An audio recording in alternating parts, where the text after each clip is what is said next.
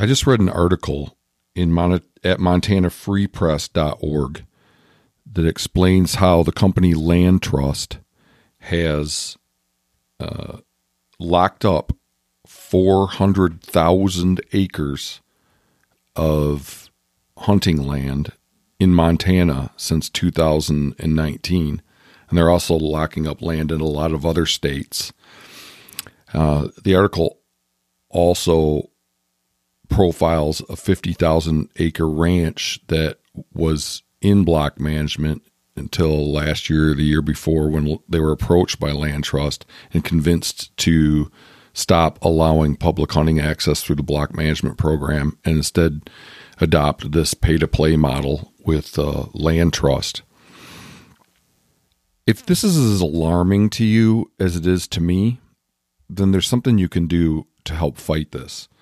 I recommend that you go to montanahunteraccess.org and make a donation. This is our new group, our new group's website. It was developed by our ally, Atlas McKinney, and the website is devoted to our new group, Montana Hunters for Access. And what we do is we raise money and put together work projects. So the money is to buy appreciation gifts that we dole out to farmers and ranchers and other large landowners to thank them for being enrolled in the block management program and ensuring that the local butcher, the hardware salesman, the clerk at the gas station, what have you, still has a place to hunt. And in addition to giving appreciation gifts to block management participants, we're also orchestrating work days. So you can sign up on the website to come out and help with a work project on a participating block management ranch as another way of saying thanks to large landowners for allowing public access. So yeah, I think that these kinds of efforts are essential if we're going to beat back groups like Land Trust and outfitters, etc., that are just trying to, and other private parties, they're just trying to like gobble up and exclusive hunting access for themselves. So please go to montanahunteraccess.org, make a donation, and or sign up to help with labor as a way of giving back today.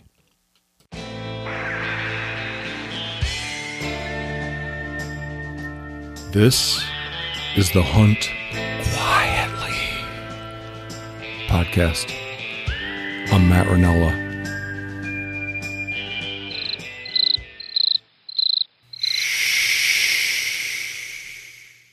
Ben Loss, how you doing? I am quite good. How are you doing, sir? Good. You and I, we recorded a podcast episode a number of months ago, but I was kind of in a crappy mood, and I don't feel like I was doing a very good job. It was kind of scattered, and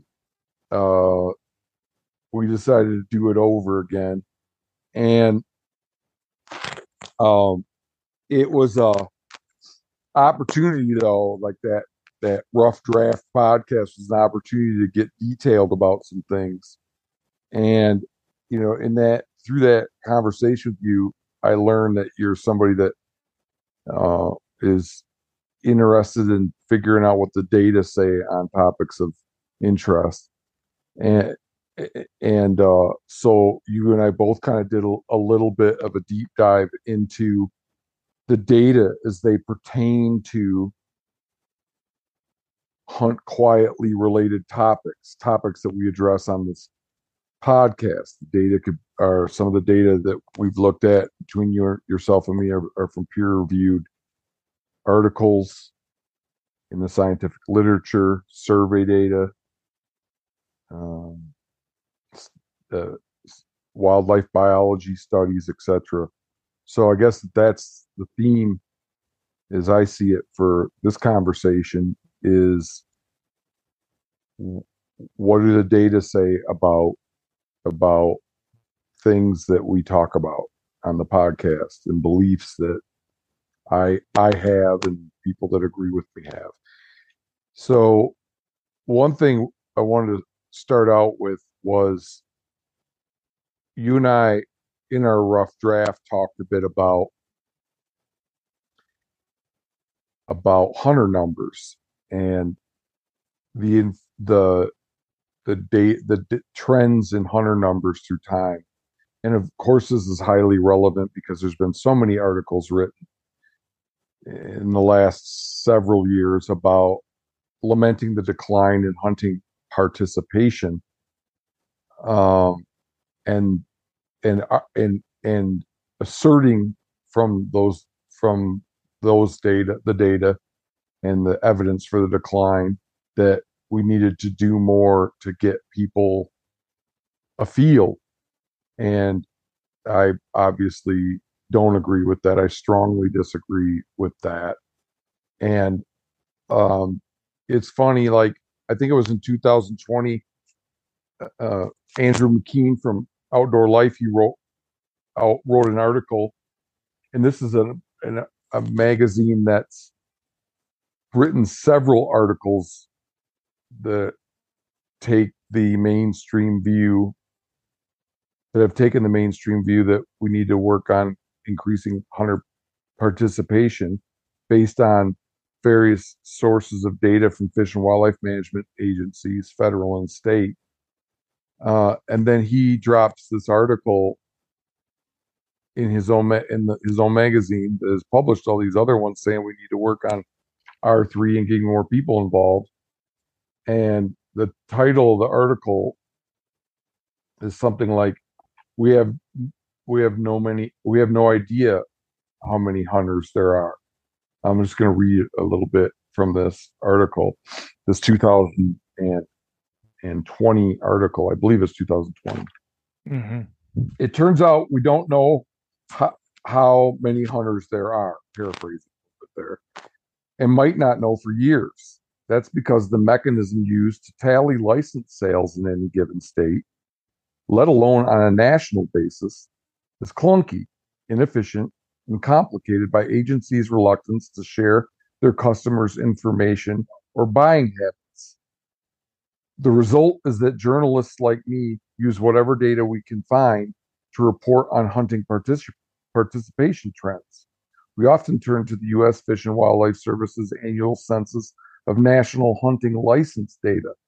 But it turns out that even those austere federal numbers aren't particularly reliable. Quote, even though the UFWS reports show calculation year 2020 and calculation year 2019, they are in fact using sales data from 2018 and 17, says Jim Curto, a consultant to the outdoor and conservation industry. Quote, I bet less than 10% of people know those are 2-year-old data.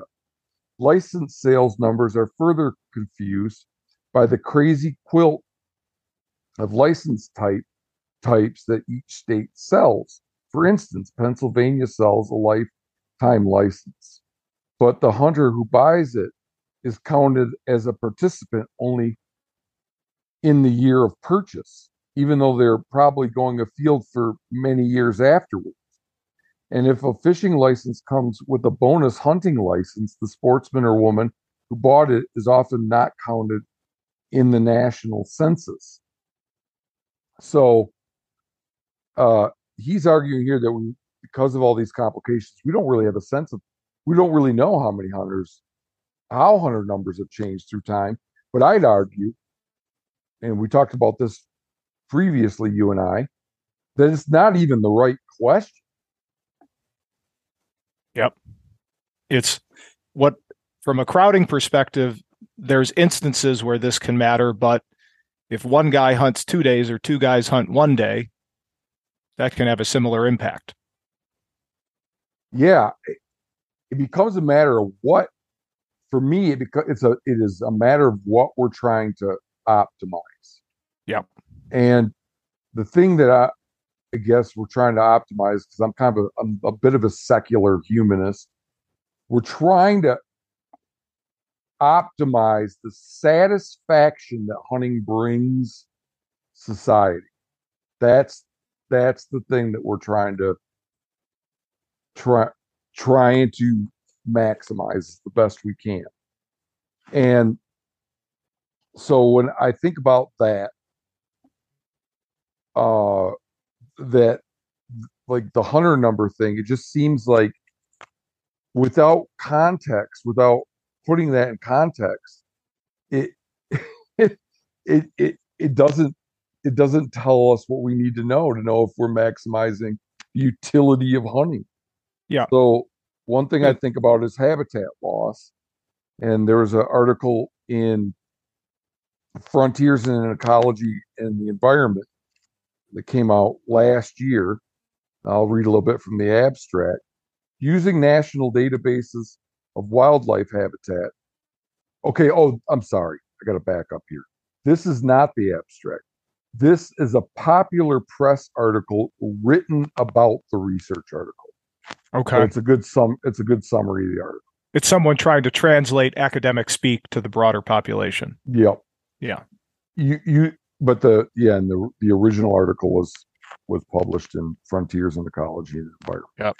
Using national databases of wildlife habitat, the researchers mapped out the 24 species ranges and tracked habitat change in those ranges over time using the Google Earth Engine land trend algorithm. The data revealed that imperiled species lost the least habitat, 3.6%, on federally protected lands and lost the most habitat, 8.6%, on private lands lacking any protections. This is all over the last 30 years. I don't know. Okay. Yeah. 8.6 cumulative. 8% or 8.6 over the last on 30 years on private lands, bordering on 4% on federally protected lands. Okay. State lands and lands protected by non-governmental organizations had losses of species habitat similar to one another, about 4.5%, but still greater than losses on federal land. So that's one thing I think about when one flaw I see in relying on raw hunter participation data, even if it was reliable, is that we just don't have that. Okay, so this isn't for endangered species. I can't see why, if they had done the study for all wildlife, where it would be dramatically different in any way, shape, or form. Seems like the rates would maybe even more. Maybe even more if you look at like something like white-tailed deer that live in the suburbs. Yeah. Particularly, white-tailed deer is very much an exception because it's a utilitarian animal. What do you mean by that? Well, it's well adapted to multiple types of environments. It's a generalist. It can live in the prairie, it can live in the forest, it can live hot, cold, very wide range. But something like our friend the prairie chicken, even if you put up a windmill, it's not going to be within a few miles of that, most likely. Yeah. So even if you've got good cover on the ground, that scares the shit out of them. They're out of there. So that's not usable, huntable land. If I had to say those values I just threw out there, 4.5% for state land, 4% for federal land, 9% for private land. Yeah. I bet those numbers are higher for species that aren't endangered. Yeah. So if you knew nothing else, you'd say if hunters are rational people, there should be fewer of them each year. There's a lot of ways you could put it. That's definitely one. Another way of putting it is that R3 practitioners are either unconcerned or completely ignorant of basic wildlife biology. Yeah. I think that the most generous argument to make is that they're trying to take a very, very long-term view, but they're not quite being as upfront with their members that things are going to suck for a very long time till the amount of dues, sort of being able to market that larger constituency to Congress people will result in more habitat and turn the tide and increase it. But there's a lot of assumptions, maybes, what ifs within that. Yeah. And it all comes at the expense of the hunter right in front of you and what his opportunity and satisfaction is going to be. Right. And, well, maybe it's predicated on the assumption that you're going to make any progress. Yes, and all you can do is as a hunting not for profit is say we think it will work. Right. We think it'll get better. Well, it hasn't worked in the last 30 years. Yeah, I think I mean it's unfortunate that we don't have a control group to say, take every not for profit off the map. Where would habitat be otherwise? But it's still going down. Yeah. That much, it's impossible to deny that. I mean, the bobwhite quail population over the last, I think, 60 years or something is down 85%. 85%. Yeah, that's wild. If you're a quail hunter, there's only a finite number of places where you're really going to go and have something that looks like a decent hunt. And I even had a biologist tell me if the covey is under 5, never shoot at it, because even if you take 1, the odds that covey survives another season is very, very low. Wow. So then the thing becomes for me, I've thought about this hard enough now that I have a kind of a settled opinion on what the metric should be. What should drive what number of hunters should we be striving for in the United States? And to me, it seems like hunter satisfaction is the penultimate metric because it integrates so many things. If a species becomes imperiled, then hunter satisfaction as it relates to that species is going to be very low. Yeah. Well, the second a species become imperiled, if the North American wildlife model means anything, and it's supposed to because the public trust doctrine is law, they should be stepping in either at the state level. Well, I know when I say imperiled, I don't mean like that they're okay. I see what you. Okay, fair enough. If their numbers decline, like quail or something. Yeah. So it integrates that. It integrates hunting opportunity, and it also integrates crowding. Yeah. So that I just think that that's a much more reasonable metric. So if that and it's not a distinction without a difference. It's a distinction with a huge difference, because if that was what we were focused on, instead of writing articles like that are like, we're doomed because there's no hunters. We're doomed because of the decline in hunters and the average age of the hunter is increasing. It would be, we are in trouble because people aren't deriving as much satisfaction from hunting as they used to. Yeah. But you never read that article.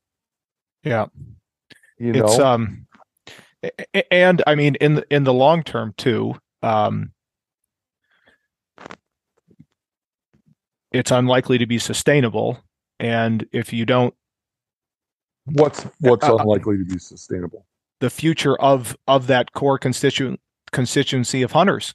The satisfaction is eventually going to plummet, and then you're even in a much worse predicament from a conservation perspective. Yeah, that's a that's a very interesting point. There's this article. There's just one. So I'm jumping way ahead. Okay. These are my little outline I put together for this. So there's this article that this professor from Montana State wrote. And this is like more of a synthesis of the literature. It's called the literature on crowding and access. It's called A Place to Hunt, some observations on access Yep. to wildlife resources in the Western U.S. You've read this? Yep, I remember that one. Stephen Eliasson. He's a candidate for the podcast. Oh yeah, I actually reached out to him on email, never heard back. I got to press him again. But he says, I hope this is the right part. Oh, yes, it is. In recent years, there has been an emphasis on hunter recruitment, retention, and reactivation programs to increase hunter numbers. And this whole paragraph, he's citing peer-reviewed studies. It is important for state wildlife agencies to understand how crucial access to the resource is for R3 programs to be successful. If hunters are unable to access locations that contain wildlife, they will lose interest in the activity. Larson et al., 2014, reported that, quote, physical and perceived access to, and I underline this word, quality land is a key component of the social habitat that drives hunting participation, unquote. Quality hunting experiences are essential for the recruitment and retention of hunters. Schumer et al. Contend that, quote, a minimum number of high-quality hunting experiences are needed annually to recruit, retain, and reactivate, in this case, waterfowl hunters. Again, he's quoting I'm quoting him, quoting Schumer et al. I've taken a saying lately that you can't be R3 because they're internally inconsistent. You're either R1, which is retention, or you're R2, which is recruitment and reactivation. Because any gains with R2 are going to come at the expense of losses at the level of R1. And this guy is essentially saying that, but backed up with a bunch of scientific literature. Yeah, I guess it's what we need is an estimate of, I would bet the R1 people, most of them are more hardcore than the R2, R3.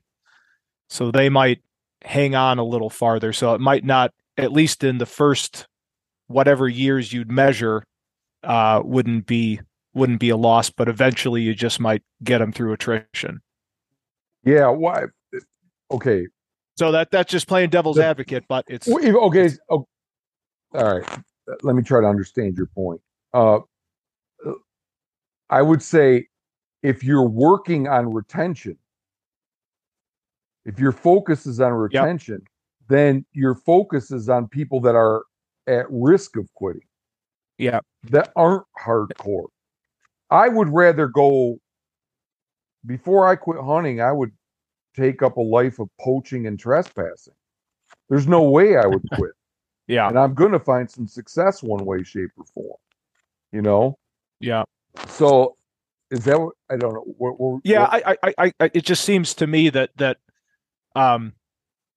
the big critical mass is to get someone start hunting. Then a habit is formed, and the energy to dislodge that, and the energy would be, poor hunting over some, it would strike me as odd if you hunted for 10 years, then you had a terrible season of crowding that you're probably going to hang up your boots and sell your gun.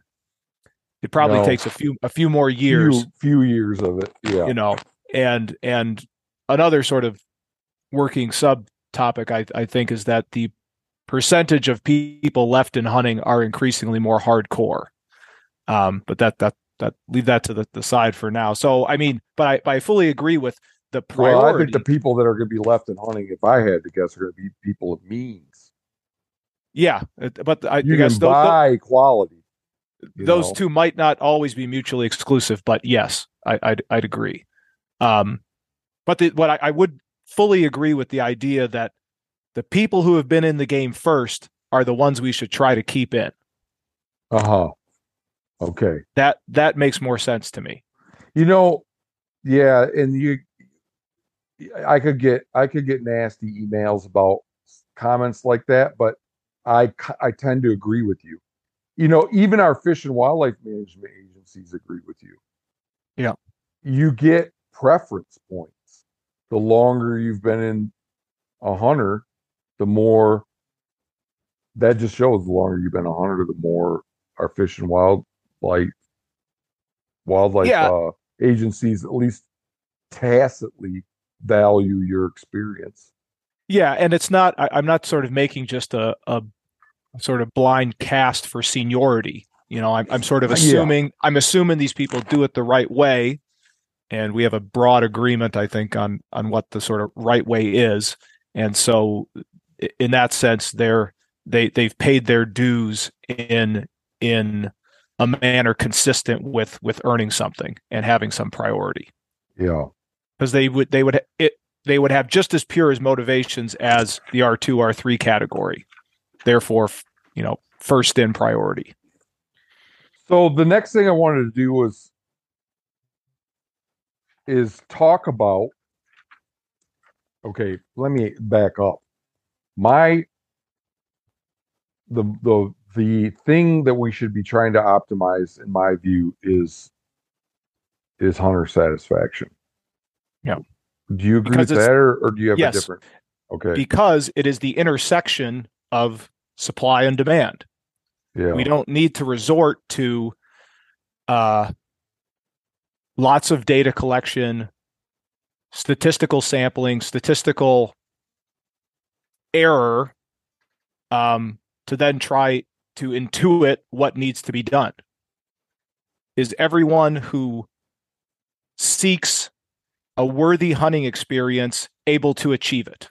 Right. If not, then let's go back and work on the easiest thing to lose and the hardest thing to build back up, which is habitat. In the economic world, it's known as a long duration asset. If it gets knocked down, you can't just rebuild it in a day. Maybe in some instances, even something as simple as moving, out of row crops and back into CRP or native grasses. That doesn't happen in a season. And that's one of the fastest regenerating. If you want to get a forest back that has the proper mix of young, middle-aged, and old growth, that's a lifetime. Wetlands can take a long time when you got to think about levees and drain tiles and all the kind of shit that's been put up there to get that back. And to your point on habitat, I mean, it was something like 680 million acres of prairie prior to European settlement. We're at 366 right now. Yeah. Losing more every year. Wetlands, less than half. 220 million. We're at 100 million today. 220 million what year? 220 million is the estimate as of 1600. Okay. Not quite pre-settlement, but pretty close. Yeah. So, I mean, if that 100 numbers going down doesn't scare the shit out of me, but that sure does. Yeah. Oh, as it should. Yeah, absolutely. So if we're in agreement on satisfaction being the thing, then you have to think about what drives satisfaction. Yep. And this is where it's like, if you need to be told that crowding drives satisfaction, then I'm going to do it. I'm going to lay out just a handful of the many studies that indicate crowding is a dominant driver of satisfaction. Yep. So then we get to, if that's where it's like, it's not a distinction without a difference, because if the thing you're trying to optimize, maximize, or increase is hunter participation,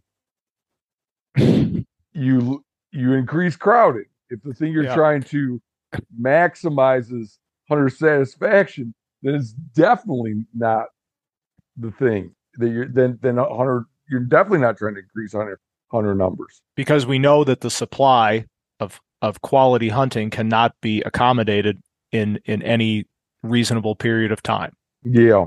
Yeah. Oh, I got a good quote on that from Aldo Leopold actually too. Let me read that, and then then we'll get into this data on satisfaction.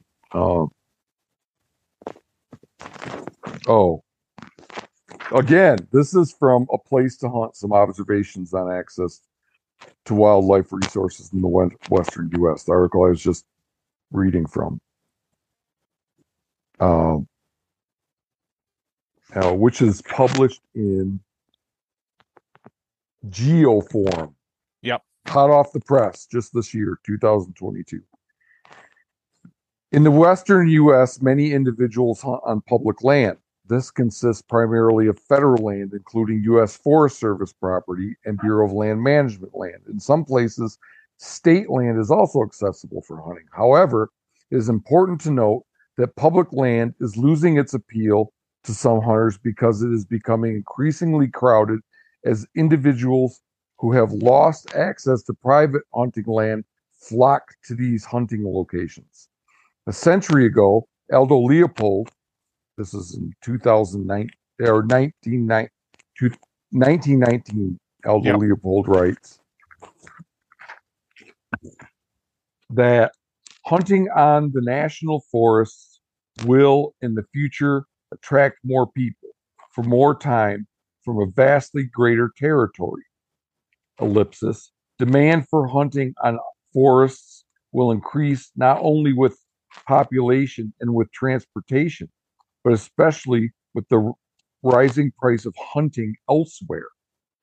Pretty prophetic that he figured that out over 100 years ago. Yeah. You could see the jet airline coming. Oh man, isn't that wild? Well, I get he also has a great quote. I won't read it, but on technology and his annoyance. Oh, really? Technology and hunting. What year was the quote on that again? 1919.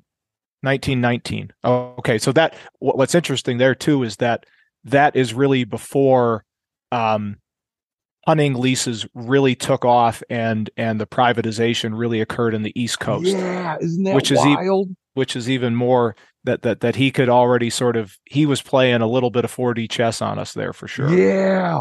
Yeah. No, that's a really he was just using creativity to come up with a good guess of what the future was going to be. But he also knew that elk and mule deer and all that are really, really fucking cool. And there's going to be, even if it's a smaller percentage of the population, you still get aggregate population growth. That's more absolute number of hunters. Yeah. And it doesn't bite everybody, but it's going to bite some people and they're going to become addicted to it. And there you go. Yeah. So the satisfaction, one thing that probably number one,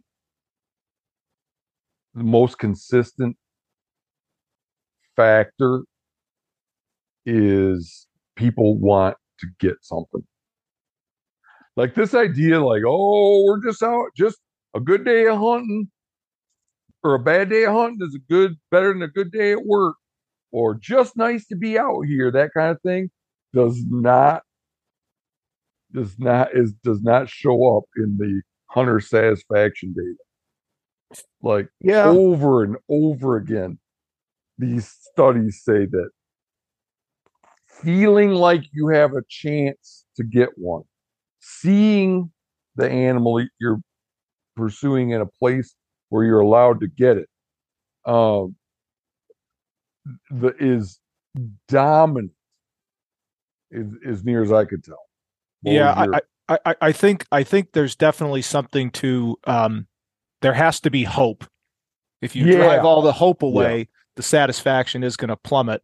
I think this is a little bit where when you ask people, why do you hunt? And I was looking at a few different things on this too.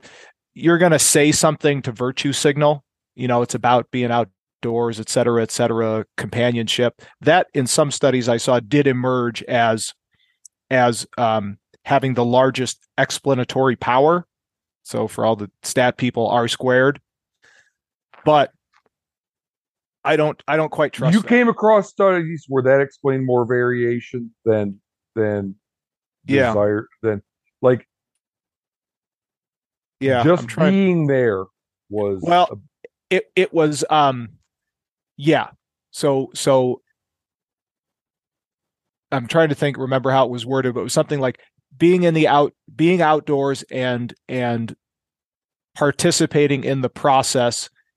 And if I get something, that's a bonus. Like okay. that. So they gave him a little bit of wiggle room there, but I don't know if you read the Stuttgart, Arkansas survey comparison for measuring satisfaction. It gets a I don't know. it gets a little bit mathy, but at the end of the day, it comes out with they've got to see a lot of ducks and they got to shoot them. And what's interesting is that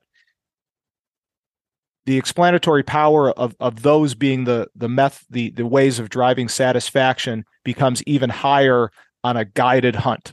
So they looked at both guided and unguided. Oh, that makes sense because your expectations are higher if you hire a guide. But the Either that or it's reverse causation, and people that have high expectations hire seek it out. Yeah.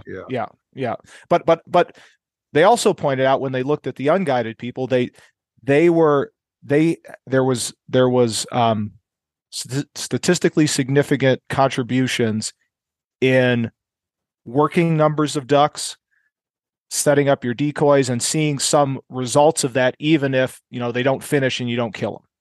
Okay. So there were mitigating things there, which goes to another point. If you want to be more satisfied about your hunt, sometimes going with the guide isn't quite the way to do it. Right. Well, unless it is reverse causation. Yeah. So we don't. They don't fully dive into that, and you'd have to disentangle that to really know for sure. But if you took the generic person, you have more of a chance of taking some pride. To really figure it out, you'd have to have if it was people that have higher expectations, higher guides, or hiring a guide gives you higher expectations. You'd have to do a randomized controlled trial, which is the problem with a lot of these. I did find one study that looked at hunter satisfaction in a randomized controlled trial, and the only one. It was I can't remember the name. It's called Sand Hill something. Okay. Sand Hill Wildlife Management Area. Yeah, I came across it. Yeah. In that state, it's kind of a little bit hokey in one respect. Like this is a hunter satisfaction study, but it takes place inside a high wire fence area. Yeah, I recall reading. Yeah, the method. Yeah, and they did a number of studies there, but so they would have places with high numbers of hunters and low numbers of hunters experimentally assigned to these different quadrants, and they looked at satisfaction, and with buck hunters definitely crowding decreased satisfaction as it did with doe hunters, but when you control only when you controlled for harvest rate, because the doe hunters actually shot more when there were more people out. So they were more satisfied because they had a higher chance of getting something. But if you control for their success rate, then they're less satisfied. But that was the only study I could find, but it's a controlled study where there was even remotely any evidence that having more people out there, more crowding, everything else was more crowding, less satisfaction. Yeah, let me just tick off a few. I only had I could have written down many more, but It's amazing so how much scholarship there actually is oh, around this. there is, it And, is, it and is. that's sort of just one takeaway I think people can realize too. Yeah, yeah. Google Scholar is the place, folks, ladies and Yeah, gentlemen. If you got a question and you're wondering if anybody's actually used the methods, a hunting related question, and if people have actually used the methods of science to address yeah, that question, yeah, go to Google. and yeah, and the other small thing is it's not it's more of a mature field of scholarship than you might guess because it brings in a number of relatively mature disciplines: biology, ecology, economics to some extent, Yeah, socioeconomics, sociology. So, you yeah. know, We there's we can certainly we can quibble on the extent to which sociology is a mature science, but I wasn't gonna yeah, we can start up another podcast you know things we uh, need to rant on. Yeah. uh, overall, okay, I'm just going to read these. Overall satisfaction, duck hunting parties with the day's hunt averaged 3.6. This is on a 5-point scale, Yep. plus or minus 1.2, based on a ranked scale of 1 very satisfied to 5 very unsatisfied to 5 very satisfied. Sorry, I didn't realize it was going to say that. And was best explained by a model that included hunting party success, hunter investment, temperature, and satisfaction with duck numbers, habitat conditions, hunting regulations, and crowding. And that's obviously is a study of duck hunters in the Journal of Wildlife Management 2022. Here's another article: improved access and opportunity can lead to increased hunting pressure, inter-hunter competition, overcrowding, and thus limit opportunities to observe and harvest waterfowl. All of these factors known to negatively affect waterfowl hunter satisfaction. That's from an introduction. And then they cite this article cites a bunch of papers. So again, this is just in the introduction of another paper saying that um, citing a bunch of literature saying that hunting pressure with waterfowl hunting decreases satisfaction. A couple more, then I'll be done with this. But I took the time to look these up, so damn it, I'm going to read them. So here's a study at West Point, the military academy. They allow some hunting there. Most hunters indicated that knowing how many other hunters were out at the time, not feeling crowded, and feeling safer because other people knew where they were hunting were very important reasons to hunt at West Point. And that's according to the Center for Conservation Social Sciences Department of Natural Resources at Cornell University. That report was published in 2021. And then there's an article. Okay, I got a bunch written here, but I think I can paraphrase. There's a article from Sweden on grouse hunters, and they did kind of like a mark and recapture study on hunters. They kept track of what hunters showed up at particular hunting locations. And Okay. then they surveyed them when they showed up there at these hunting locations and said, when they were leaving, asked them if they felt crowded and how much they got. And those two variables were very important in dictating whether or not they returned to that location the next year. So they followed up with them and found out if they came back next year. So there's just a handful of the many articles that, if you had any doubt in your minds, ladies and gentlemen, whether crowding drives satisfaction, you can rest assured that it does. Yeah. I did find just so this is have you ever heard of the American Hunting Lease Association? Yeah, yeah. I've Okay. heard. I think I get advertisements from them once in a while. But Okay. lay it So on they me. they did a 2019 report. Question 2: which statement best describes your reason for hunting? I hunt to feed myself or my family. 13% rounding. I hunt only trophy animals. 2%. I hunt to enjoy the outdoors and consider it a bonus if I am successful. 76%. What? I hunt because I am I believe I am responsible for the continuation of our sport. 9%. Who would go out? Who would go out hunting because they were concerned about the future of my? Like, oh, if I don't go out hunting, how is there still going to be hunting? Those people should just buy a tag and stay home. That would be that would accomplish the ultimate goal, which is advocates willing to open up their wallets but not bumping me in the field.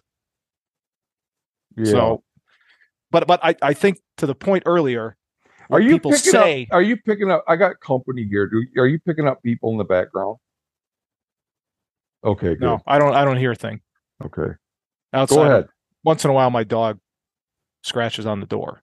But I think this just belies every encounter I've had with a hunter for more than 3 minutes. So I think I would chalk up that survey response to virtue signaling, Yeah, wanting to yeah, appear more yeah. noble. That's a And problem so with social that's something science that's is in. that people might be Yeah, saying what their answers are. They tend to reflect what yeah, what they think you want to hear, or the way their answers reflect how they want to be perceived, not how they really think. yeah. But It's with the just crowding stuff, a big signal. Yeah, it's but not infected with that, with crowding yeah, questions, because whether you feel crowded or not, I mean, it's not like it doesn't say something I, about your character to say yeah. I mean, but I don't want to be crowded. That yeah. doesn't. It's not an It indictment of your character to say that. no. I mean, but it's just I mean, it just deflates you when you come up over the horizon and here's some other orange guy coming right at you. You know, we all sort of know that intuitively. I think there's a gradient of introversion and extroversion across hunters. My gut would be they skew a little more introverted, but even among the extroverted ones, they're they're still going there for more man versus nature. Or at least if I'm hunting in a group, it's our group versus nature, not our group trying to figure out what, Johnny and Fred's group is also doing. That Sure. I Yeah. mean, so, but the one critical thing though about hunter satisfaction that needs to be disentangled in some of this is if I suck at hunting and I'm not satisfied because I didn't kill something, that can't be part of it.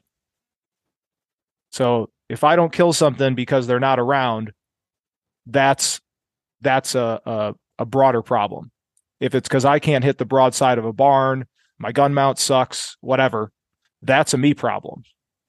And if I'm dissatisfied, I've got to be able to strip that out.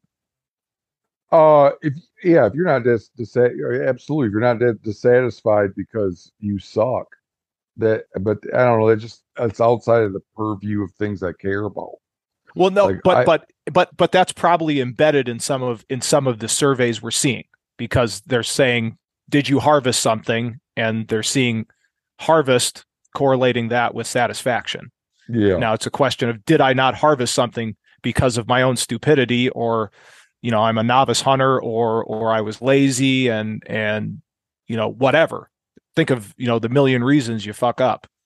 Well, yeah, but at the end of the day, it's still like, I guess my read of the literature is that people are more satisfied when they get something. I know that if I could look in the crystal ball and see, oh, I'm not going to get anything today, I'd go to work. Usually I'm out in the Yeah. wilderness for a week or two at a time by myself. So that's not an option. I guess, okay, I'll put it that way. If I'm about to go on a 10-day hunt and I could look in a crystal ball and see I wasn't going to get anything, I'd stay home. Yeah. But just concoct a scenario of you're doing your elk hunt, you do a great job calling in a bull. You figured out your thermals, you got everything right. Then at the last second, you step on a twig, that bumps him, you miss your shot. You are less satisfied than you would otherwise be, but that's on you. And if you were to report your level of satisfaction, people could wrongly intuit that there was crowding, or so you need to be able to have some mechanism of citing that primary. So we need to just add that to the sort of list of questions. Did I make a mistake? Okay. All right. I mean, not to nitpick, but yeah, I don't want to. I don't want to get it twisted. Yeah. So then the next thing I looked into was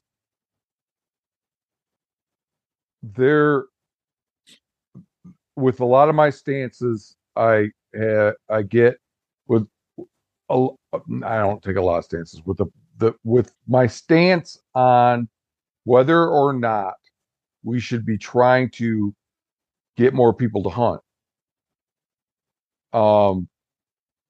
Another argument people make against me is that we need more hunters to fund conservation, and that I have an anti-conservation stance in that my stance on not my belief that we shouldn't be trying to bring more people in is a anti-conservation stance. And I looked into the effects of hunting pressure on wildlife, because that's something that counters that never gets talked about. So more hunters means more hunting pressure, and that has consequence. I always suspected, I didn't look at the literature on it, I always suspected it had negative consequences for wildlife. So I looked into that a bit, because I think that needs to be part of the conversation. If folks are like truly concerned about conservation and habitat, then shouldn't they also look at the effect of what more hunters does to counter? So more hunters means more money, sure, but more hunters also means negative stuff as well. I need to start asking people when they come at me with this so that I can get a better sense. Often people say we need more hunters to get more money for more conservation. I wish I could. I got to have it in my head to ask, give me some examples, not from the 30s when everything under the sun was every game species under the sun was depleted. But now, what are our dollars doing now concretely? And maybe I'll be convinced by that. But anyway, so I looked into as many studies as I could find in an hour, and here's what I got. Hunting, the effects of hunting pressure on wildlife. So if you're somebody that believes we need more hunters to protect wildlife, I encourage you to factor this stuff in. And the first thing I'm going to say helps make that case. Apparently, more hunting pressure increases. Okay, so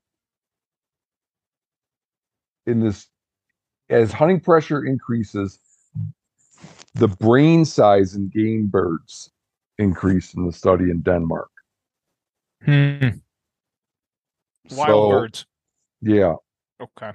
So in places that were heavily hunted, the per capita brain size was greater um, than in places where the hunting pressure was low. So the dumb ones get shot off. Yep. So there's positive evidence that hunting animals makes them smarter. I mean that unless you're somebody that doesn't want the animals to get smarter. I guess up to a certain point, right? Yeah. Then When I'm not even gonna go ahead. When I was going to say, when the pheasant has a gun, then I'll think twice. The yeah, sure. The rest of the effects are negative that I found. I'm not even going to attempt to paraphrase literature on spatial distributions because yeah, that's it's what's that word? Voluminous. There's a yeah. shit pile of it. Yeah, and it's can be a little wonky at times too. And I mean, the one thing is all the wildlife goes to places where they aren't getting hunted as much. Yeah. Private land. Aggregate numbers matter. Spatial distribution matters, both for you'll know for the ecology, but also then for access too and huntability. But, right. Yeah. So that one's a no-brainer. If you don't think that hunting pressure drives animals on a private land, I don't know what planet you're living on. Yeah. But then here's a little blurb from a review article on ducks. Because hunting disturbance causes underexploitation of potential feeding grounds where population limitation is considered to occur. So he's saying that that's what limits populations is feed. Yep. Such hunting disturbance will have an impact at the population level by definition. So apparently, if you read this article in depth, which I did not, it'll lay out the case based on past studies that ducks spend less time eating in their preferred spot where all the good grub is when hunting pressure is high. So they don't reach their genetic potential that has a downstream effect on ability to have clutches, etc. Yeah, body condition scores, overwinter survival. It has implications for fecundity, all that stuff. Yeah, but even if that stuff wasn't true, I'd argue you're perverting what that species is. You know, what it was naturally designed to be. When I see an urban goose that has totally been sucked into living on a golf course, et cetera, not following its migratory path, that's a loss in satisfaction to me. When I see, an elk stand in front of a gas station because it's become more habituated to people, that's a deviation too from the way that thing was supposed to act. Now it's responding, like you said, being smarter because nobody's shooting it there, but that just from a sort of purely romantic view, it's not where I want to see it. Right. From an aesthetic viewpoint, you're saying these critters are hanging out at the golf course next to the gas station because it's safe. Yeah. I mean, what the fuck good does that do anybody? I don't know. I kind of like seeing geese on the golf course. I don't think golfers do though, and the golf course manager certainly doesn't. You don't know how many times, because when they shit too much, that amount of nitrogen kills the greens. Sure, keeping a green costs tens of thousands of bucks, and you got 18 of them. They should let me go out with one of those tactical shotguns and just have at it, But in my view, that should not. I mean, that's when someone's a wildlife watcher or a wildlife enthusiast, I think you have a better chance of when they go to Yellowstone and see an animal, that's got a better chance of creating an advocate. Yeah. And if it's a 1-for-1 and I go down and, see it, in the parking lot, I mean, come on. And then you've got to think about things like, moose tramplings of Alaska undergraduates walking from class to class, that kind of stuff. Or there was a guy a number of years ago now that was on campus at a library. He was an elderly gentleman. He got killed by a moose. Yeah. I think Yeah. that was in Anchorage. No, I think it was in Fairbanks. Some really? kids had been throwing snowballs at this moose for a few days, and this old guy came out of the library and stomped him. But okay, so next one. Again, we're back to hunting pressure effects on game. This is a study of brown bears in Scandinavia. Hunting pressure had, and this is a quote, had a negative indirect effect on the population through an increase in sexually selected infanticide. And that's published in the Proceedings of the Royal Society, which is a journal that I'd love to publish in. That's a freaking great journal. So do you understand how that might work? Yeah. Oh, explain it to the listener. Well, so basically you're getting a suboptimal mate pairing. And so that's leading you to suboptimal reproduction. Oh, that wasn't how I interpreted it.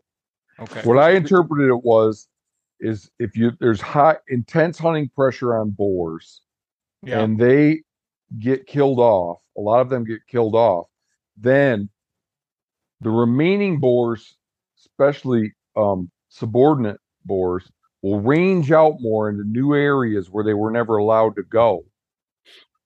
And they'll encounter young males that are not their offspring, and they'll kill them. That was my take. Okay, kind of. Yeah, that's exactly the same as what happens with lions in the savannah, where they get pushed out, encounter prides that are not their own, kill everything. Here's another. This is the Southwestern Naturalist study of gadwalls in Louisiana.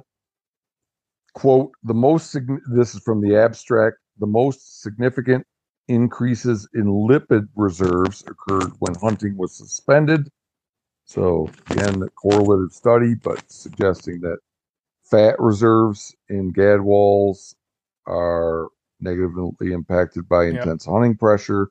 Flying around more. Yeah, sure. Feeding less. A study in Manitoba, a large-scale study, Manitoba, Minnesota, North Dakota, Saskatchewan, South Dakota.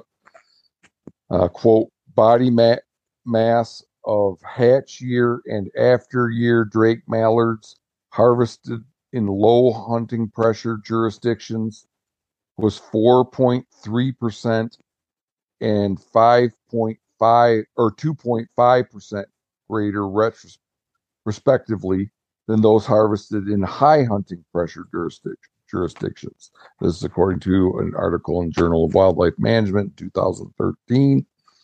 And then I'm getting close to the end. Two more. There's been a lot of studies on stress hormones in like cortisol and corticosterone in elk, whitetail, and wolves. That there's several studies that show that those stress hormones increase with hunting pressure, and it's not just that these animals are feeling nervous under intense hunting pressure. It's that there's very conclusive evidence that high cortisol levels, high stress hormone levels can have deleterious health and reproduction consequences. I even read an article about some whitetail, a research article on neonatal survival in whitetail deer, where their survival rates were lower, went down as cortisol levels increased. And then I think this is the one that some people would know about, is that horn size. There's been, I got a couple more to tell you about. This one is like there's been evolutionary pressure towards reduced horn size in stone sheep. That's why rattlesnakes don't rattle as much anymore. Oh, so there's that one. That there's many studies on stone sheep and horn size. Yep. And hunting pressures selected for reduced horn size, which, if you're a trophy hunter, I guess that's a concern, but at least it's not. It's like I'm trying to make the case with this stuff that when you say more hunters means, hunting is conservation. More hunters is more conservation. That there's a big assumption. Yeah. What I'm trying to say with the horn size one is that doesn't really make the case there. Yeah. I mean, it's not a conservation. I mean, the sheep have smaller horns, but it just thought it was worth mentioning. There's also evidence in wild boars, and I don't see why it would be this way. It wouldn't be the case with other hunted game that it selects for different birth dates. With wild boar, it selects for early birth dates, and I think of things like birth date are selected for strongly. I mean, there's a lot of selection pressure for birth date, so there's a lot of, it's finely tuned to the environment. Birth date is like when you look at ungulates, they across the northern hemisphere, they're always born. Native ungulates are always born. Oh, this is true for convention or for non-native ungulates like livestock, because we manage them this way on purpose. Yeah. They're born in the spring so that as their nutrient demands increase, so does forage quality.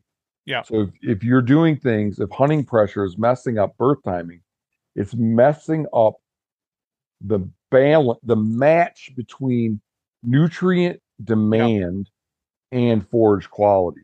So they're totally fucked if they don't give birth at that time period. Yep. Thank you for There's no unringing that bell. It's also why they have the big debate about how we need to micromanage spring turkey season better. Okay. Because you really disturb the nesting, and like some years they nest way earlier than others, because there's a plethora of variables that influence that, and the likelihood that the second nesting site will be more optimal than the first is, I think, a lower probability. And so if that nesting site isn't perfectly there with their mix of proper cover, and then the ability for the young poults to be able to move around, get their nutrients to kickstart until the time that they can get up in the tree, that's where we're trying to figure out why turkey numbers are vanishing in a lot of areas. This is interesting to me. Yeah. And that's doable. Like, you could look at what kind of the Fish and Wildlife Management agencies could look at what kind of spring you're having and say, we're going to push it back this spring. Or that's interesting. Yeah, that's interesting. I think that can be another. You can almost make it more of a abstract sub point within the ever growing hunt quietly list of things. Yeah. Are you a turkey hunter? Yes. Okay. Yeah. Then the last one that I have, I can't even remember what this one is about, so I'm just gonna have to read it. Oh, this is a review article again. Mm-hmm. Evidence from aquatic systems emphasizes evolutionary effects on age and size at maturity, while terrestrial system changes are seen in weapon size and date of parturition, which is birth. So weapon size would be stuff like horns. Yep. So this is, again, the fact they're saying that hunting pressure causes evolutionary change in date of parturition, which is something that happens in wild boar, I know. We were just talking about that one, but in other species as well. Yeah.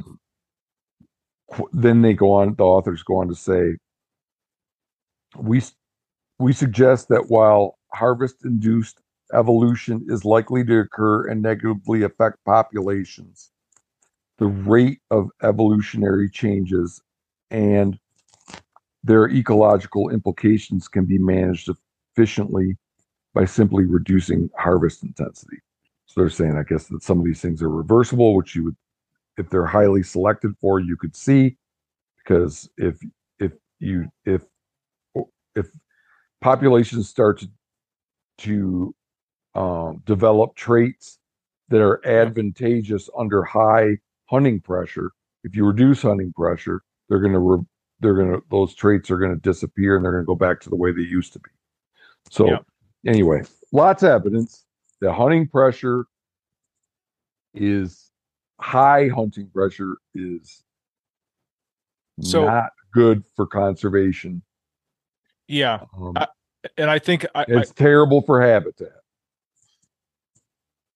Would you agree that there's sort of if we pick the mechanism, whether it's cortisol, whatever, that there's sort of a tolerance that that a given animal can live within, but it's when they go beyond that a certain threshold, that's the sort of escape velocity for a lot of these negative impacts to occur? I think it's probably a dose response thing. Like if an animal, it's the cumulative. Yeah. Yeah. Okay. And you could see, well, look at these tribes in Africa that run down animals until they can't run anymore, and you kill them. Like if you just ran those animals for a second, if you just harass them for a second, it's probably not going to have very strong deleterious effects. But if you run them and run them and run them, eventually you get to the point where they can't even defend themselves. So yeah, I think, it's just and I'm not saying this as from the standpoint of I'm a freaking avid hunter. I worry wildlife constantly. I'm always, and I'm not a good hunter. So I'm always spooking stuff and running it around all the time. So I'm not saying this from the standpoint that we should give up hunting or reduce our hunting because of this, because it has negative consequence. I was saying, when we're talking, if you want to make the point, if you're coming at me with, we need more hunters for wildlife's sake, I'm trying to say there's another side to the coin there. Yeah. So I'm reminded of a lot in the fishing world. There's a place called the Western Dry Rocks. It's down in the Lower Keys in Florida, and down in the Keys, and it is a big spawning aggregation site for permit. Super popular game fish, both fly and spin rod. I speared a permit last year. Oh my God, that's a cardinal sin in my world. I relished every fly fishing friend of mine that I sent a picture of that to. Oh. I'll tell you one thing. I'll tell you something about those permit that you'll never know firsthand, Ben.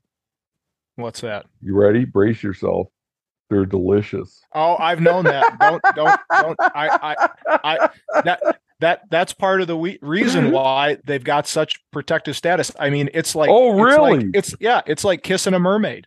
I mean, they taste phenomenal. Oh, yeah. Because because people will still eat a few of the species that they're kind of related to. But yes, I had pompano. Yeah, they look a lot like a pompano.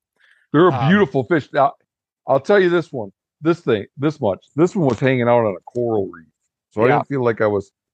Well, who knows? The next day he could have sauntered over to a flats where you could have fished for him, but man, he was a long ways away.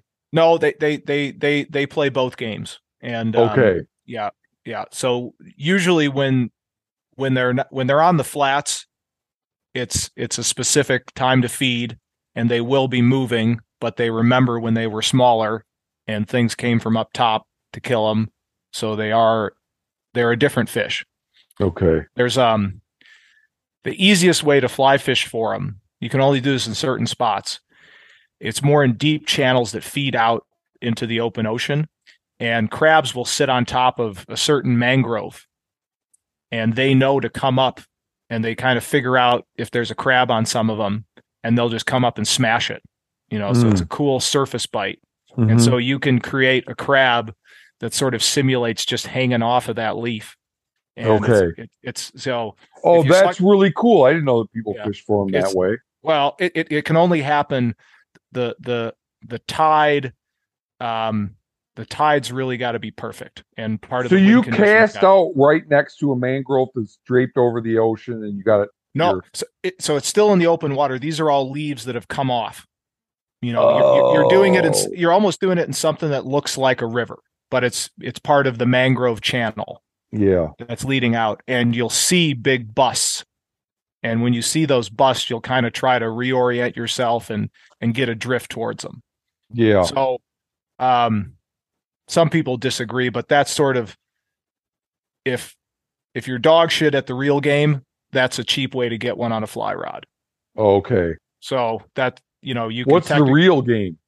The real game is you get your butt on a skiff, and you start pushing it around, and you find one tailing or cruising, or a group tailing or cruising, and you get that fly exactly where it needs to be at the exact right time, and hopefully he eats it. So I've casted them some bitches one time a few years ago for like 4 hours, and I must not have done the right time, right place thing, because they were having none of it. So it was with a great deal of vindication that I whacked this one with my pole spear. Hey, hold on 1 second. I got to tinkle. Yep. I'll be right back. Oh, okay. I'll do the same. All right. Yeah. We'll come back refreshed. All right. We're back. Did you wash your hands? No, because I had to go get a little spoonful of goldfish too. So no time. What? Eat goldfish crackers. Oh, okay. Yeah.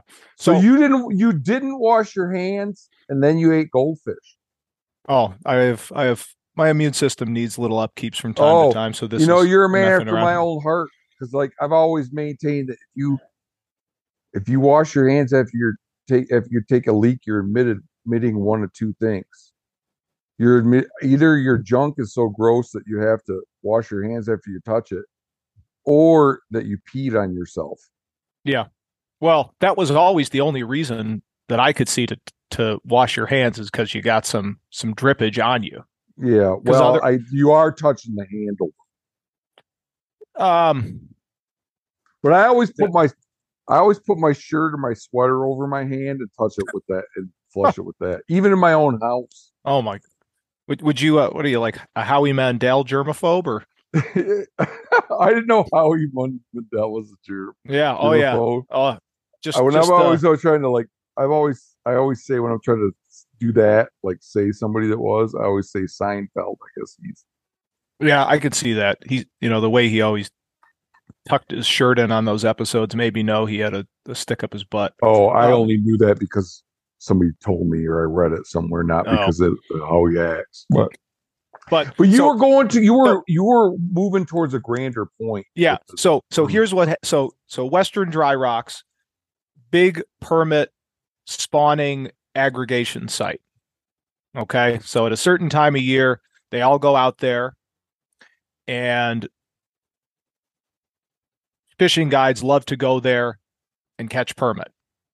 So they're disrupting them during, it's either a spawning or a pre-spawning activity. I forget the exact, but so they're messing them up there, but the sharks key into that so well that I forget what the statistic is, but a lot of times you're pulling up half a fish.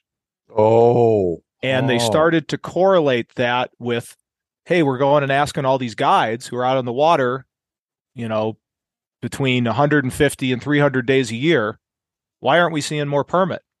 And so they were able to figure out, at a minimum, we got to stop doing this. But there was a lot of push. There was a disagreement between the flats guides and the sort of more bay boat guides, because they love to go fish there. Did they outlawed fishing there? So now the Western dry rocks during permit spawning closed. Oh, wow. So you can put that in the win column, but it wasn't easy. I heard some things about, the more sort of fishing celebrities who helped try to push it across the finish line. They'd get, dead permit, on their kid's swing set or stuff like that. So okay. But I mean, it just goes to the broader thing of, you got to be creative and resilient and figure out more spots. Yeah. Particularly when it rises to the level of putting potential species extinction either on a planetary scale or even a regional scale. So we'll see exactly what the benefit there is. But the broader point too is on fishing and this, just because you release a fish doesn't mean it's not going to die. And there's been a lot of advancement and research on the techniques about how to improve the survival rate of caught fish. Imagine running as hard as you can for as long as you can, and then right when it stops, someone puts a bag over your head. That's what happens when you catch a fish. Yeah. And I'm just not something I think about, because I'm just not a catch and release guy. Yeah. I'd rather just not catch a fish than worry it unnecessarily. No one would be happier than I if permit were so abundant that that would be the icing on the cake. Right. But yeah, I don't know. It's like there's so many people that do it. It's like so many people that kill permit. No, so many people that hook fish and exhaust them and then turn them back loose. It's like, if I was king, I wouldn't outlaw it. I wouldn't make it so you couldn't do it. It's like, it's not a stance I have. It's just like, to me, I just feel bad doing that. Either if I'm gonna torture it, if I'm going to put a hook in the water that a fish might bite, then I want to be prepared to eat it if he does bite it.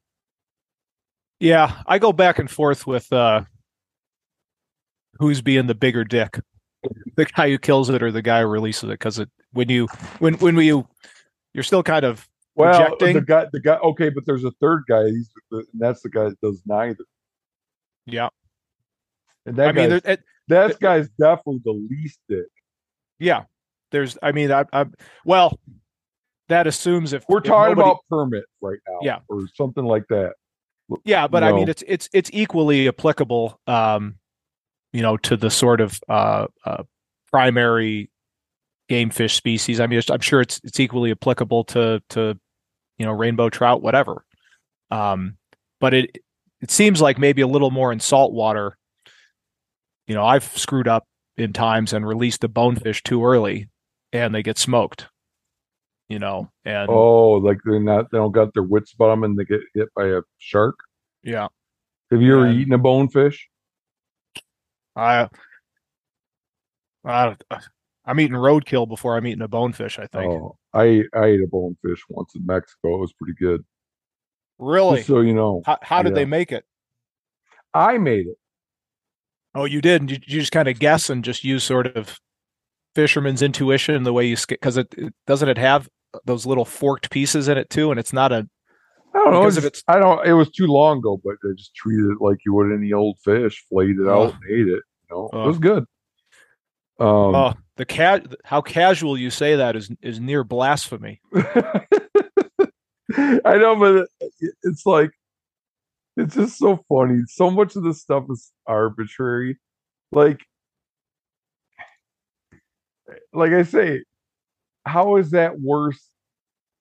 Than just It's only in the sense of worrying the fish and exhausting him.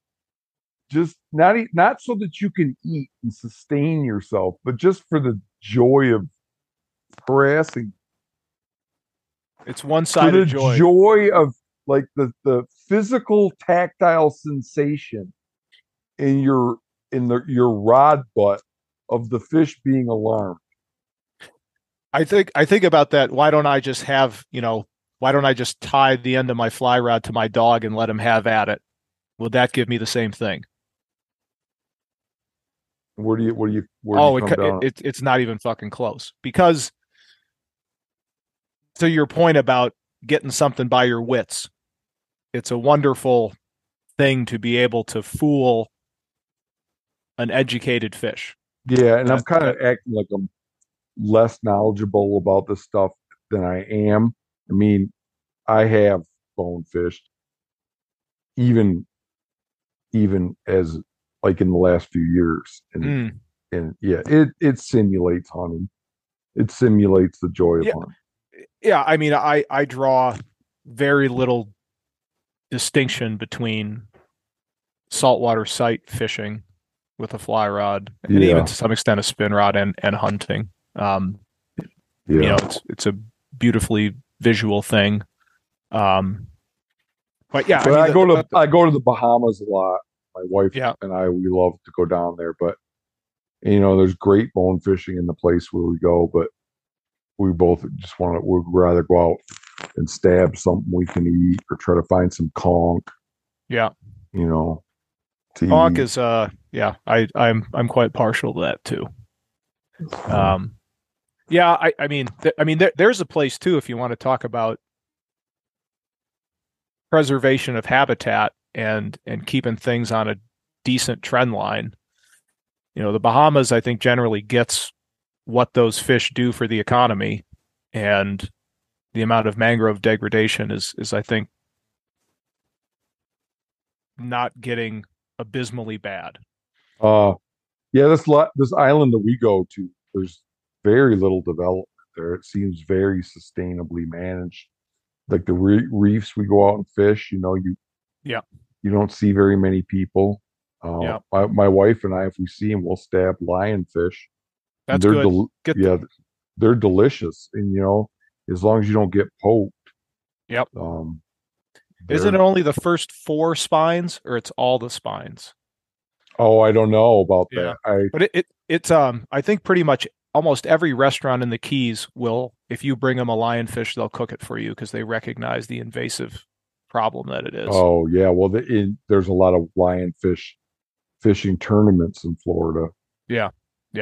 I mean, my brother got poked one day when we were spearfishing with lionfish, and he was out of commission for 3 hours. Like he was in too much pain to do anything. Yeah. Rockfish will do that same thing. Like this, my brothers and I have this cabin up in Alaska that we fish at. If you get poked, there's several species of rockfish there, and I don't even know if they're in the same genus or whatever as lionfish. But lionfish, I think they are. Yeah. But man, you get poked by one of them, and you need a serious timeout. It's not just the mechanical injury. There's some kind of venom. It's a snake bite, you know, in a lot of ways.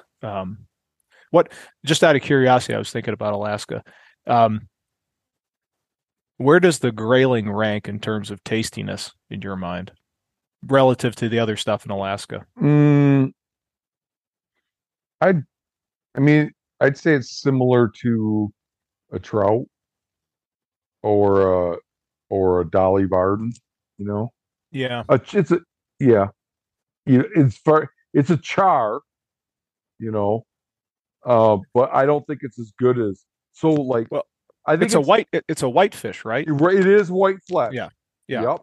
But I still felt like you're right. It's not like a trout. It's more like, I think it's like a purified walleye, if that makes sense. You've eaten them.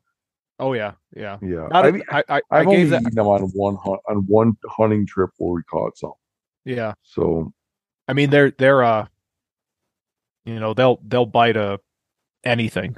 You can almost throw a bare hook a lot of times, and they'll just come up and sip it. It's a great way to learn to dry fly fish. I bet Is grayling. Yeah, that's a good way the to.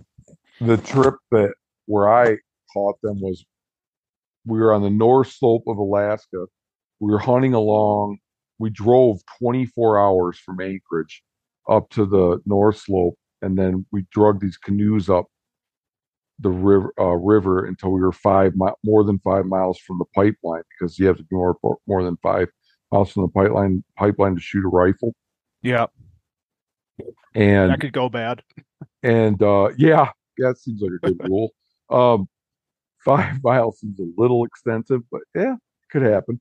But anyway, we brought our fishing rods. None of us had ever been there before because somebody said there was fish in there. But the whole while I'm thinking, yeah, right, because this river we're lining our canoes up is just, it's like class 3 freaking rapids the whole way. Oh. But I found the slowest place I could cast out, and I was like, okay, first cast, Boom. grayling, and then we start catching Arctic char too. Where have you caught them, grayling? All the Alaska fishing I've done's been in the Bristol Bay area, so kind of Lake Clark National Park all the way out towards Togiak, if you're familiar with that part. It's the grayling. For some people told me that their living's fishing out there. When they started telling me they saw trouble in grayling numbers, I stopped eating them just out of abundance of caution. Yeah. But even there, like talking about mortality, the way you have to handle a king salmon today is totally different versus 20, 25 years ago. Now if it's not going to be one you stamp, you can never take it fully out of the water. Oh, okay. So which is I think certainly a mitigating, fact for keeping that mortality higher. Lower. So, yeah, mortality lower, yeah. Because I mean my favorite char and one of my favorite fish out of all fish is lake trout. Really? Oh man, I think they're so good. They're so fatty. If you brine them and smoke them. Okay. I have friends that ice fish quite a bit. I ice fish quite a bit, but I don't like to ice fish I like to fish for perch and bluegills. Yeah. But these guys that I know, I get friends that go up and sit out on the lake on the ice all weekend and try to stab one pike or catch a walleye or two that are like they're trophy ice fishermen on this big reservoir north of here, and they catch lake trout, and they'll just give them to me, and oh man, they're so good, good. I mean, I know that they are. I'm not surprised that they're more fatty because they got to deal with a little bit more of a harsher life than a lot of the other salmonoids. But they're not a salmonoid. They are a char. A char is still a subspecies of salmon, though, right? Oh, it is. Oh, on all those, it's on every fish camp, whatever in Alaska, like Species of Alaska. It's white and it's got all the. Maybe I'm wrong. Maybe salmon is a family. Yeah, I think char is a different family. Salmonoid is more the whatever it is, the Salmonidae, I think. Yeah. Okay, but I think I'll look this up. I'm curious now myself. I'm going to type in char family, see if I'm right. That's a family. You know how to keep all this shit straight, don't you? Kingdom phylum. King Philip. Well, I just know it's Kingdom phylum class order family genus species. Yeah, very good. Yeah, my biology teacher would be proud. Is a genus of salmonoid fish. Oh, Salmonidae is a genus. Yeah. Okay. That's what I was that was the level I was going for. Okay. Subfamily Salmonae. Yeah. Oh, no, you're right. Char family are salmonids. Yeah. Okay. Yeah. Sorry. No, no, you still Here have the I am. PhD.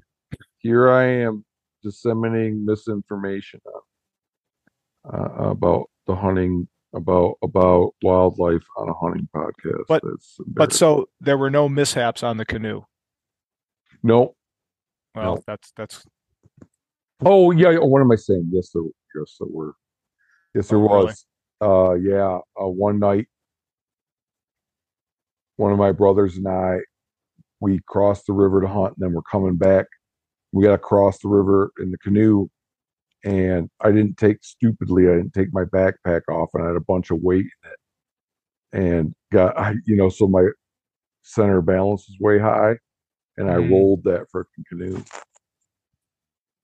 and I had that was when I was a that's when I was a doctoral student, and I had a GPS unit that they'd given me for my project,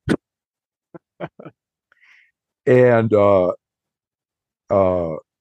I needed it to navigate to places yeah, yeah. for doing vegetation sampling, and I kind of discreetly brought it up there, and, and I was so terrified that it had gotten waterlogged and destroyed, Oh my but God. it didn't. It hadn't. That Yeah. was like a 19. No, that was like 2000. 2000 on the button, and Okay. that thing was about as big as a loaf of bread. It was freaking huge. Yeah, I bet it had to be back then with Yeah, how well they were designed. It's it was a military issue one. oh really? Oh, Yeah, so maybe it had some more ruggedized, features to it or something like that. yeah. I got it out of the water and dried off as Mm, quickly as my future employment prospects would allow. But mhm. Yeah, the only reason I was curious is, a good way to figure out if you like hunting and fishing or love hunting and fishing is what happens when shit really goes bad. yeah, And I was sort of thinking back on I was probably I was probably 14 or something like that, and my dad grew up in Alaska and had a lot of friends that were friends whose fathers were sort of part of the pioneers of outfitting up there and doing a lot of the big game hunts. And so my dad, to sort of keep up with the Joneses, he wanted to get back into doing it DIY. And there's a fairly large boulder in the largest, in the greatest, in a river that has the highest per capita trout of any river in North America. And we bumped our way upriver. And so we didn't have enough confidence to go downriver. But we basically ran out of food and we were hoping somebody would come by because some lodges would leave drift, flat bottom boats there but they weren't coming out because of weather or they were fishing somewhere else. So we basically were out of food. And he finally says, screw it, and starts blasting downriver to get up on step. And you come around this bend and you can't go out on the far side because it's all other rocks and it's more like spawning gravel. And it's right when you come around a bend. And so it's maybe 15 feet wide, something like that, between the bank and the boulder. That's where you got to go. hmm And right as we come around the bend, we see a bear on the right side outside of the boulder who kind of startles us. But then another boat coming upriver right at the same time. And the guy coming downriver, obviously doesn't have as much maneuverability. And I remember seeing it and I looked back and closed my eyes. And sure enough, 3 seconds later, it's a thud that I will never forget. One guy comes flying out, hits me, looks all chaos. And then we kind of catch ourselves together and we look around, we think, oh, we're okay. And then another quarter mile, whatever, we get out into the lake and I look Wait, back. what's this guy? The guy, you're one of the guys in the boat with you flew into you? He flew into me because we hit the boulder. I didn't know what we hit because I looked away. Okay. I was a little kid. All I remember is a Okay. thud. And so there was we obviously didn't hit the other boat. Right. And you just kept on rolling. So we kept on rolling. We get out into the lake. I look back and I see water coming up. This is like a Woolridge jet boat. So, you've got the casing over the motor, and then you've got a little depression where the little walkway is. It's got a hard top, but it's got soft zipper up sides, and there's starting to be more and more water in the center. And so then we finally pull into shore outside, pull the top off, and there's a big 8-inch gash that's also raised. Mm-hmm. And so by the time we stop, we're just sitting on the bottom by the shoreline. And then that same bear comes over the point, and he kind of puts his ears up. He looked like he was just that right age where he was curious about the world and hadn't learned. And so he comes down, messes with us even more, finally moves on. Well, I think he was mad dogging you. Yeah, I think he was just generally He curious. was kind of stink eyeing you a little bit. So we got all our shit out of the boat and put it on shore, and then we saw him. So he was loving, playing with our stuff. And then he put his front paws up on the front of the boat. And that's when my grandfather had his handgun ready. He wasn't going to take any chances. Seemed a little too giddy. But anyway, that bear moved on. Long story short, we were there a while, and we luckily found a guy who had a little outfitter kind of fish camp deal from Hawaii who had enough spare stuff for us to MacGyver that thing all the way home, but it took an extra 3 days. And you patched the leak, you're saying? Well, basically we had to chop my waders up and my gravel guards to try to make that, sort of a waterproof, to sort of stick in the gash. But we had to take a mallet and some spare wood, and I remember holding it to try to get the gash down to level. Yeah. So that it would shrink the size of it so we could fit something in there. But the point is, even with all that bullshit and no food and stuff, I was ready to come back next year. Yeah, it's weird, man, how that happens. Yeah. Hunting and fishing is such a pain in the ass. I don't know why I do it. Well, but yeah, you go through some kind of ordeal like that, and then you're like, oh, can't wait to get home, and you spend a few days at home. You're like, oh, I can't wait to do that again, even though it was the most miserable experience imaginable. Hey, listen, I think I'm so excited about this episode. I've had some shitty ones lately that I think I'm going to close it down because it's good. We had some factual content. We had some hunting stories. Yep. So it just seems like a good, well-balanced episode. So, well, I'd say we got 2% of the material done. Which is good. We'll have a sequel. All right. Yeah, man. Ben and Matt Part 2. Yep. We got to figure out what you're going to do to atone for the sin of killing that permit. You started off in such a positive part of the ledger. Yeah. Now in your mind, I'm somebody that needs needs forgiveness. Yeah. We'll bring it before the Hunt Quietly committee. We'll see how many other fly fishermen are out there. You can imagine us on real high sort of judge, outposts and a spotlight on you. Yeah. Render judgment. Yeah, man. Yeah, it's weird. Like I said, I shouldn't have, but I relished sending that to my fly fishing compadres. All right, have a good night. Great All right, chatting man. with you. Yep. You too. Okay. Bye.